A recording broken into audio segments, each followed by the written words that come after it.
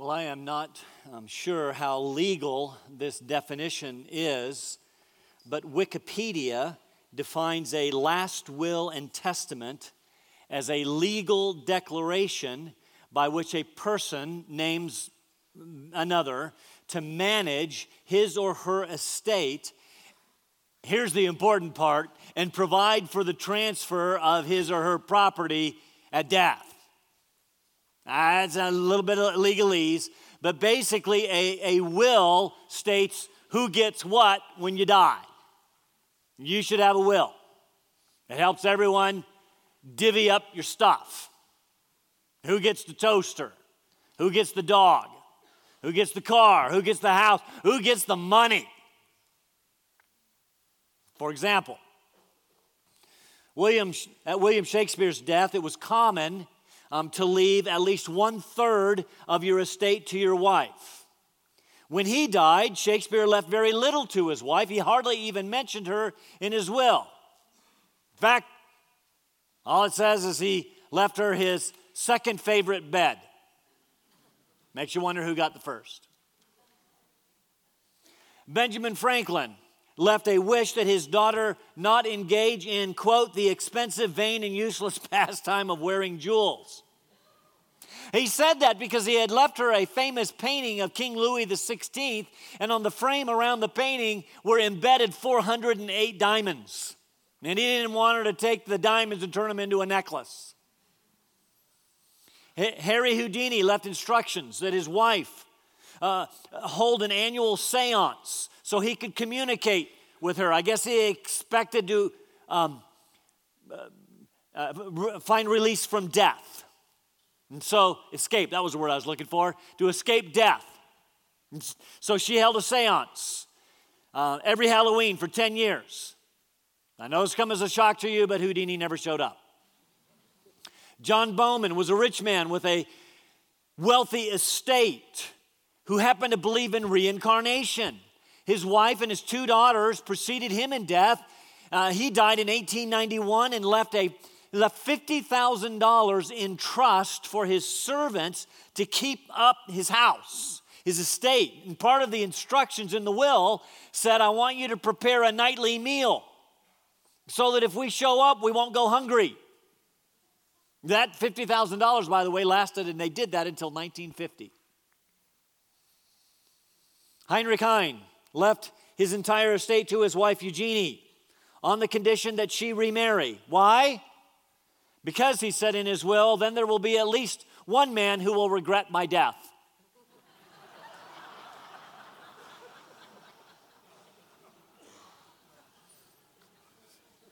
My personal favorite because of its absurdity. T.M. Zink died in 1930. He also left $50,000 in trust for a period of 75 years. It was his hope that it would grow into $3 million, which was to be used to build a, quote, womanless library. That was going to be the name. He wanted a library, seriously, which would have no works of women, would not be decorated with a woman's hand, and which would have a sign at every entrance that said, no women admitted. Nice guy. His daughter petitioned the court. They overturned his will, gave her the money, who, notice, by the way, was a woman. So, what do you want? What do you want to leave your heirs in your will? What do you want to leave your children and your grandchildren at your death? Favorite bed? Life savings? All you've been able to accumulate? Possessions, your houses, your lands, your cars, your jewelry. What do you want to leave? What do you want to get? See, some of you right now are salivating, thinking of all that your parents have, and you think, if I play my cards right, what do you want to leave your children? What will bring them the most happiness and the most benefit? Can I suggest this morning that the thing that will bring them the most help, the most hope, and the most joy will be your faith. We remember from Hebrews 11 last week, without faith, it is impossible to please God. So, do the American thing. Get a bunch of stuff. Leave it to your kids. And you don't share your faith, what good will it do? Will it profit a man or a woman if he or she gains the whole world? All that stuff. And they lose their own soul. What do you show your heirs, it's your children, your grandchildren, that is the most important thing to you?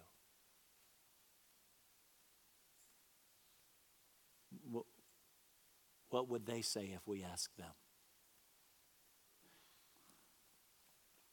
So we continue in our study in the life of Joseph. We get to Father Jacob's death. And we found Jacob, to this point in our study, to not be a man of faith, or at least strong faith. He's been a deceiver, he's a manipulator. We found him to be a bit of a pessimist. Even though God had personally appeared to him 3 times, he was a man of very weak faith.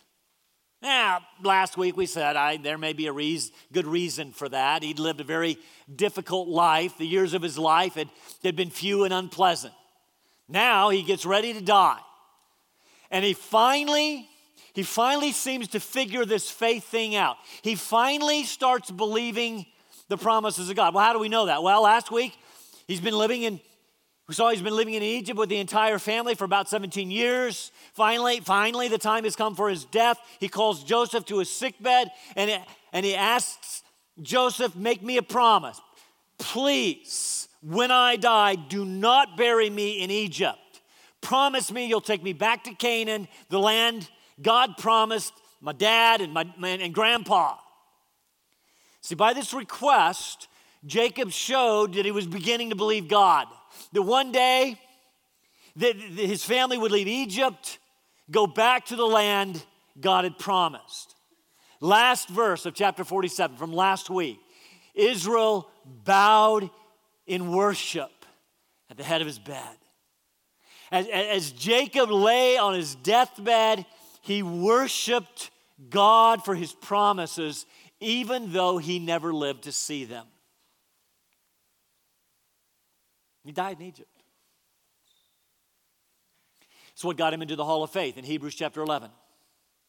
His faith till death. Of all of the things that could be said about Jacob, the author of Hebrews records this. By faith, Jacob, as he was dying, blessed each of the sons of Joseph and worshiped, leaning on the top of his staff or the head of his bed. It's kind of tough to translate. Jacob, despite his unpleasant life, went to the grave believing.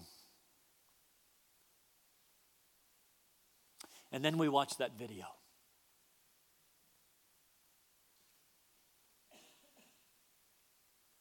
Is that you? Despite your unpleasant life, doesn't compare probably to Joseph or Jacob or Pat. You're going to go to your grave believing.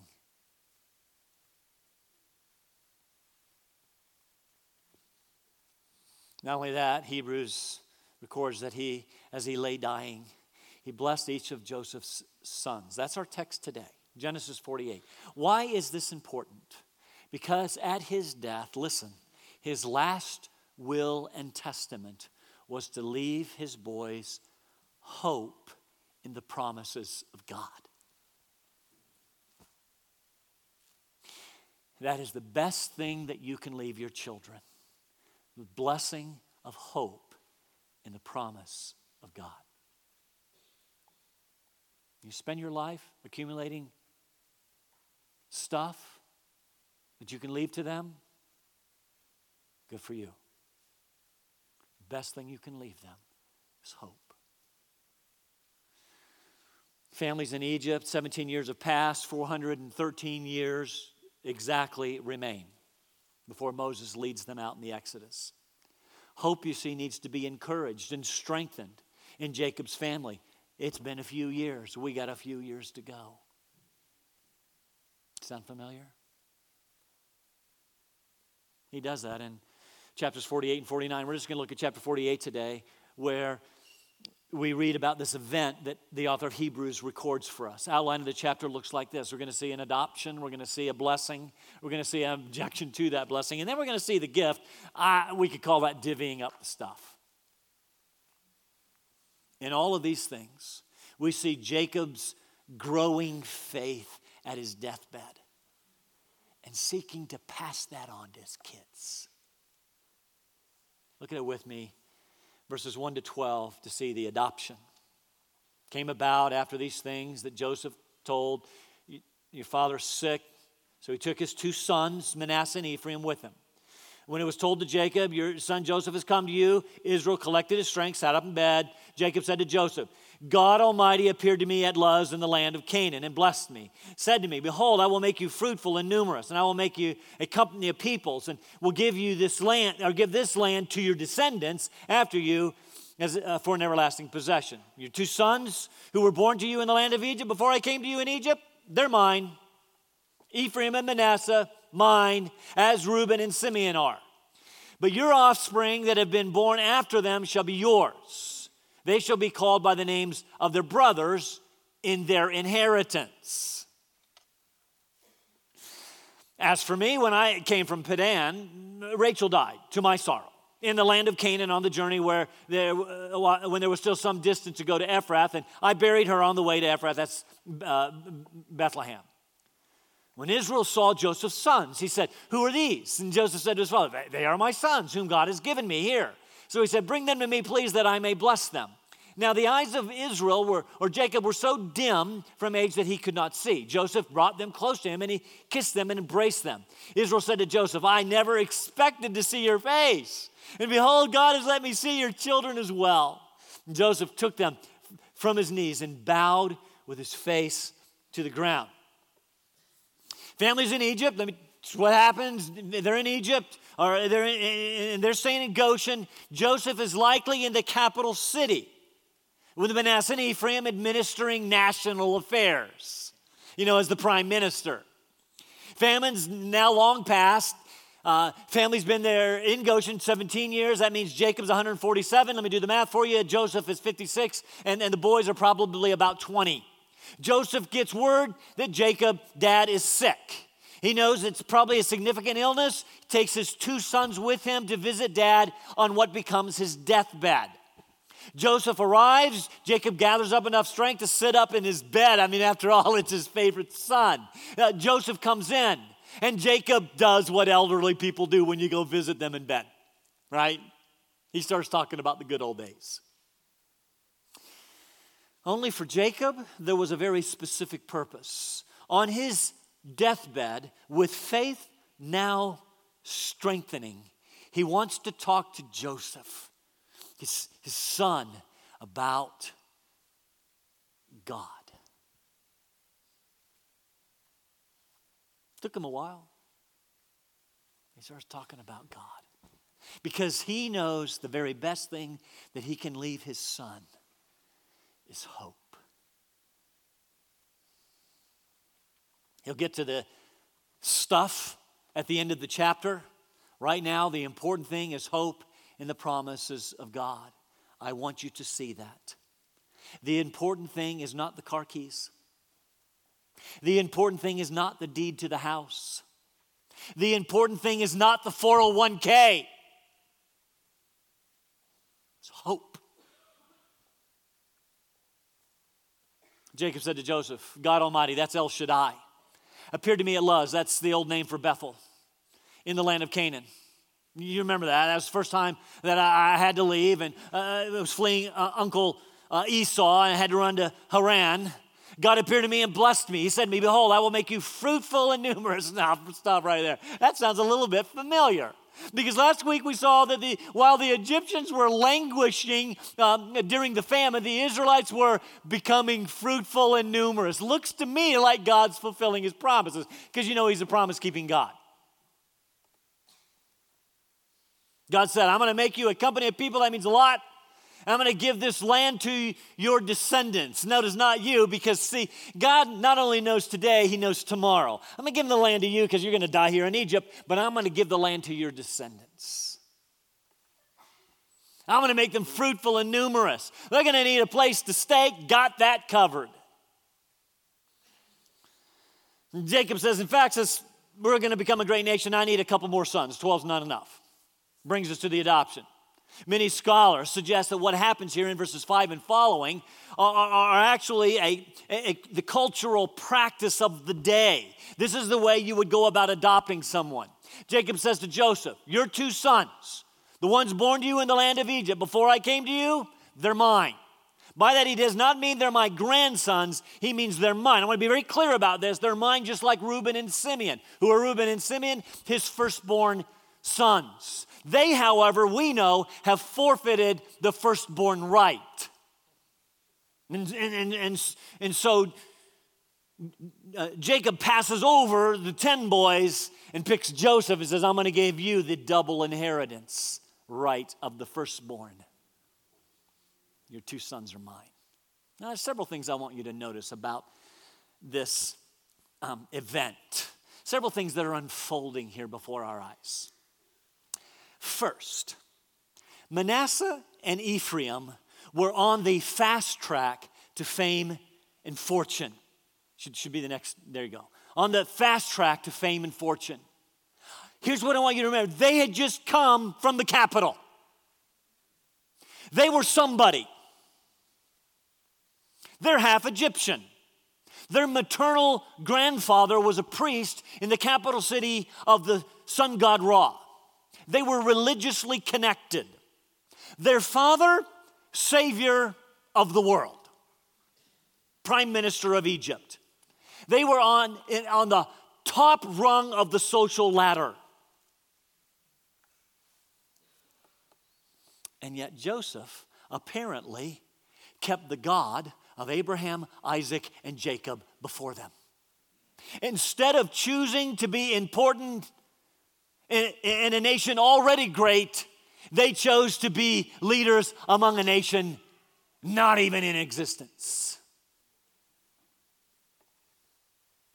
And that a nation of despised shepherds. Joseph had passed his faith onto his sons, and they chose downward mobility. There's something for you. What do you want most for your kids? And provide that education so you can get that great job and provide upward mobility. Not Joseph. Not Joseph. Most important thing to him, the God of Abraham, Isaac, and Jacob. Second, as I just noted, Manasseh and Ephraim take the place of Reuben and Simeon. Jacob ignores primogeniture. That is the right of the firstborn. We're going to see, we see this taking place throughout the Old Testament. If you were to look, you'd find that Abel was chosen over Cain, Isaac over Ishmael, Jacob over Esau, Joseph over Reuben. And that truth is taken then in the New Testament to illustrate God's sovereign choice. He chooses whoever he wants. We see this taking place in Israel's history. Manasseh and Ephraim become more prominent tribes than the firstborn sons of Jacob. And Joseph, taking this inheritance, this double inheritance of the firstborn, is specifically mentioned in 1 Chronicles chapter 5. Look at that. It says, now the sons of Reuben, the firstborn of Israel, well, I mean, he was the firstborn, but because he defiled his father's bed, his birthright was given to the sons of Joseph. Third, throughout the Old Testament, when the 12 tribes are named, they usually include the names of Joseph's 2 sons. So he had 12 sons, but instead of Joseph, we're going to name 2. And you're doing the math. If you're really quick and you go, wait, that's 13 tribes. You'd be right. But you see, passed over Reuben and Simeon and Levi. Forfeited the firstborn right because of what he did with his brother Simeon. And Levi gets scattered throughout Israel, and they do not receive an inheritance in the land. And so when you read of the 12 tribes of Israel, it usually does not include Joseph nor Levi. Fourth, Jacob's fourth son, Judah, inherits the firstborn right of supremacy. 1 Chronicles 5:2, we just read 5:1 says, though Judah prevailed over his brothers and from him came the leader, the birthright belonged to Joseph. Judah becomes the leading tribe such that when this kingdom is divided, 10 tribes in the north, 2 in the south, the southern kingdom becomes known collectively as what? Judah. Finally, notice how Jacob subtly switches the 2 boys' names around. If you name your children, those of you who had children, start with the oldest, go to the youngest. That's just the way you do it. Not here. He didn't say Manasseh and Ephraim. He says Ephraim and Manasseh, hinting at Manasseh's supremacy. We'll get to that. You go, that's just look at that. I mean, that's a bunch of detail. Faithfully carried out in Israel's future. Because Jacob was acting on the promise of God. The end of chapter 46, I believe God is a promise-keeping God. I believe he's going to take the family back, bury me there.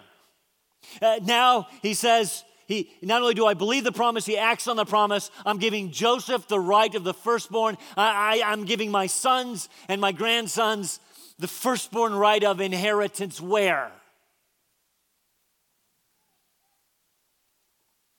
He went to the grave believing God, and he sought to pass on his faith to his sons.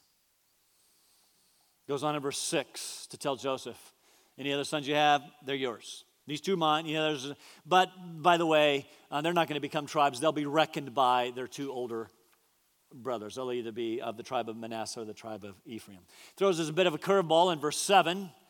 As an elderly man, he starts reminiscing about the past again. And this time he starts talking about his favorite wife, Rachel. Talks about how when she died, he buried her on the way to Bethlehem. Why does he mention her here? Is this just nostalgia? No.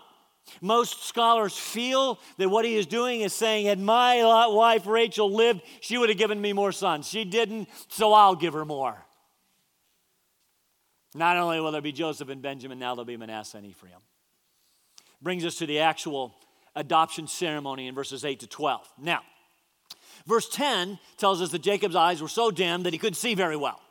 In verse 8, when he sees Joseph's sons kind of standing across the room, he says, who are these? He can't see them clearly. Who are these? But it's also possible that he's actually entering into a formal adoption process here. Sees these boys, he knows who they are. They're standing across the room, but he wants it stated clearly for the record. Who are these? Joseph says, these are Manasseh and Ephraim. Everybody got that? I want to make sure that you understand. It's kind of like when I do a wedding. The father escorts the bride down, the music stops, they stop, and I say, who gives this woman to be married to this man? It's not like I don't know. We just had the rehearsal the night before. I'm not that dumb. Ceremony. See? Very possibly the same thing happened here. They're entering into this formal ceremony. And Joseph says, they're my sons whom God has given me. Now, will you stop right there? See, we read the Bible and we get used to God talk. This is conversation going on. These are the sons that God has given me. Would you please notice how freely Jacob and Joseph speak of God in front of the boys?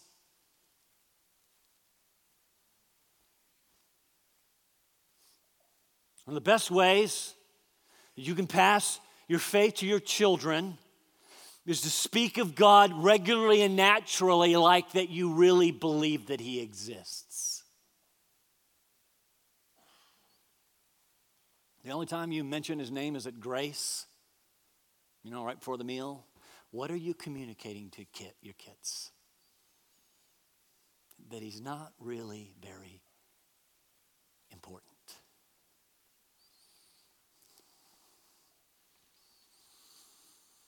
Jacob says, bring them to me that I may bless them. Blessing actually happens in verse 15, but I have to adopt them officially first.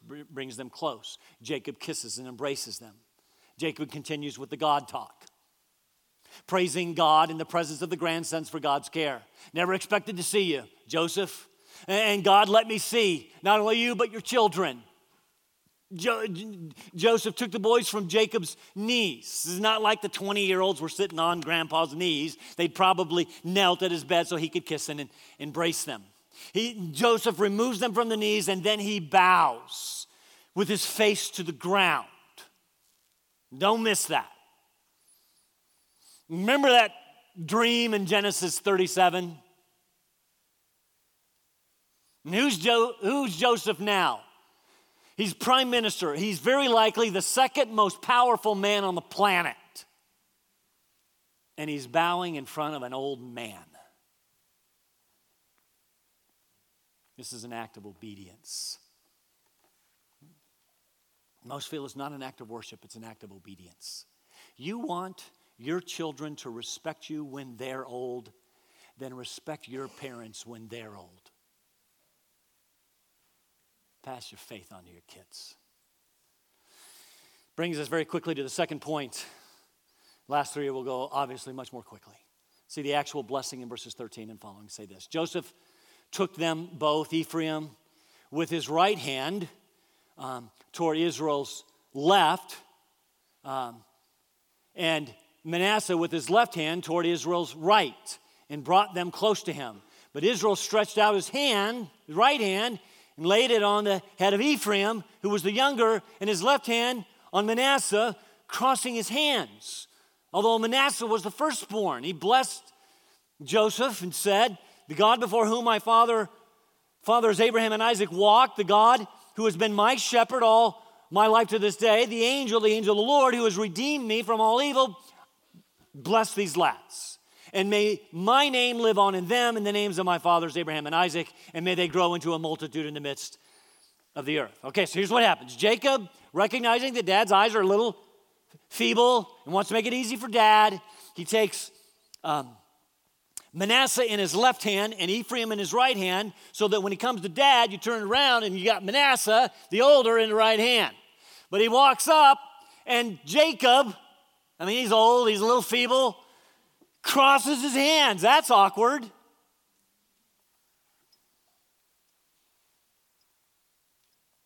Joseph is stunned.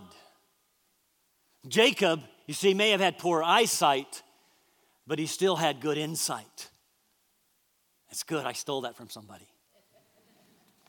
And then now Jacob blesses the boys. And he starts by recounting God's blessings in the past. Don't miss that. He's blessing the grandsons. We don't do that very much anymore. We certainly don't have any official ceremony. They did. But as he's blessing the boys, he talked about God. He introduces them to God. It's not like he hadn't talked about it. But I want you to understand the God I'm talking about. This God is the one before whom Dad and Grandpa walked. He's binding them to family lineage. This God, second, is the one who's been the shepherd all the days of my life. This God has cared for me. See, Jacob is starting to understand that all things were not against him, that all things were for him. God's walked before me. That's a little different, isn't it? And in third, this God has been the angel who has redeemed me from evil. The angel of the Lord is often seen in the Old Testament as showing up in times of distress and danger. He did that in Jacob's life. So this God is our family God. This God has cared for me. This God has protected me. I want you to understand. I'm going to bless you in the name of that God. Bless the lads in the same way. He calls on God to bless them in their presence, helping the boys to understand. Listen, I want you to understand something. I am blessing you, but if there's going to be blessing on your life, it's going to come from one source. It's going to come from God. It's not going to come from my 401k. And what do we spend our whole lives doing? Building an empire that we can leave to the kids. If they're going to be blessed, it's going to come from one place. It's going to come from God Almighty.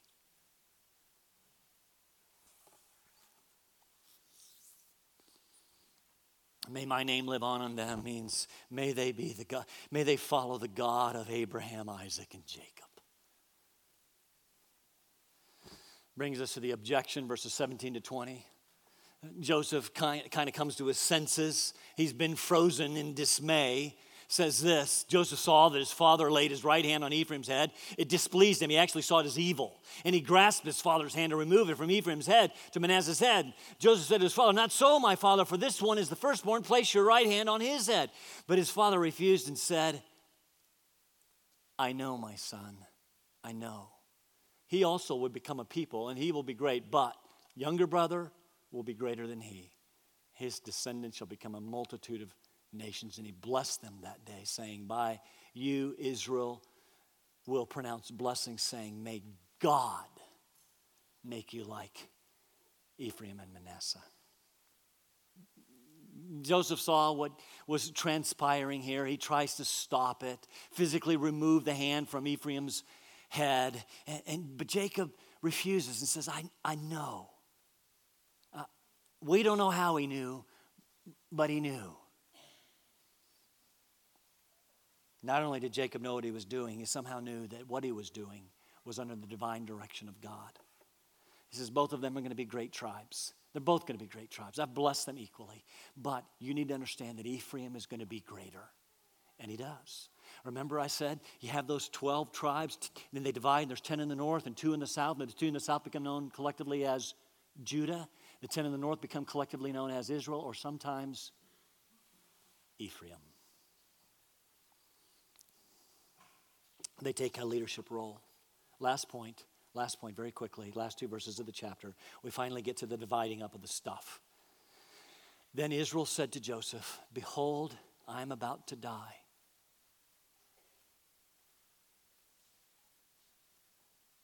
But God will be with you." That's a little different.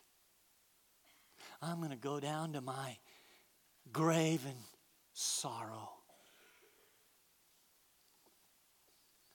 God will be with you just like he's been with me. He'll bring you back to the land of your fathers. I give you one portion more than your brothers because you're still the favorite, which I took from the hand of the Amorite with my sword and the bow. I'm about to die. God will be with you. Listen, last will and testament. The best thing that you can leave your children is hope in the promises of God. God's going to be with you.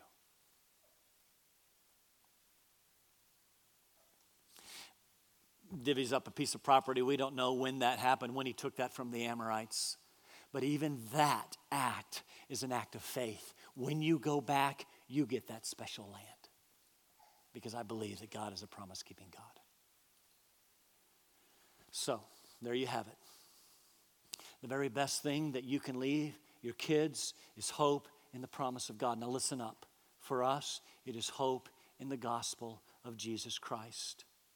If you work all of your life to give your family a comfortable home with lots of nice stuff and a whopping inheritance, but you fail to communicate to them the hope of Jesus Christ, listen very carefully, you have failed miserably. I did not say it is your job to make your children believe. You can't do that. I said it is your job to make sure that they have the opportunity to know Jesus Christ and to commit their life to him. It is your responsibility to demonstrate by your life what is the most important thing to you. It's your hope. And so, right now, last question. By your life, What do you demonstrate to your children? What do you demonstrate is the most important thing in your life? Father, I want to communicate to my children the hope of the gospel. I want you to draw them to yourself, but you've left me the responsibility of pouring my faith into them. Help me not to concentrate on the things of this life, but the things of eternity. Help me to leave them the hope of the gospel. In Christ's name, amen. I want you to understand that our hope is singly and simply in the gospel of Jesus Christ.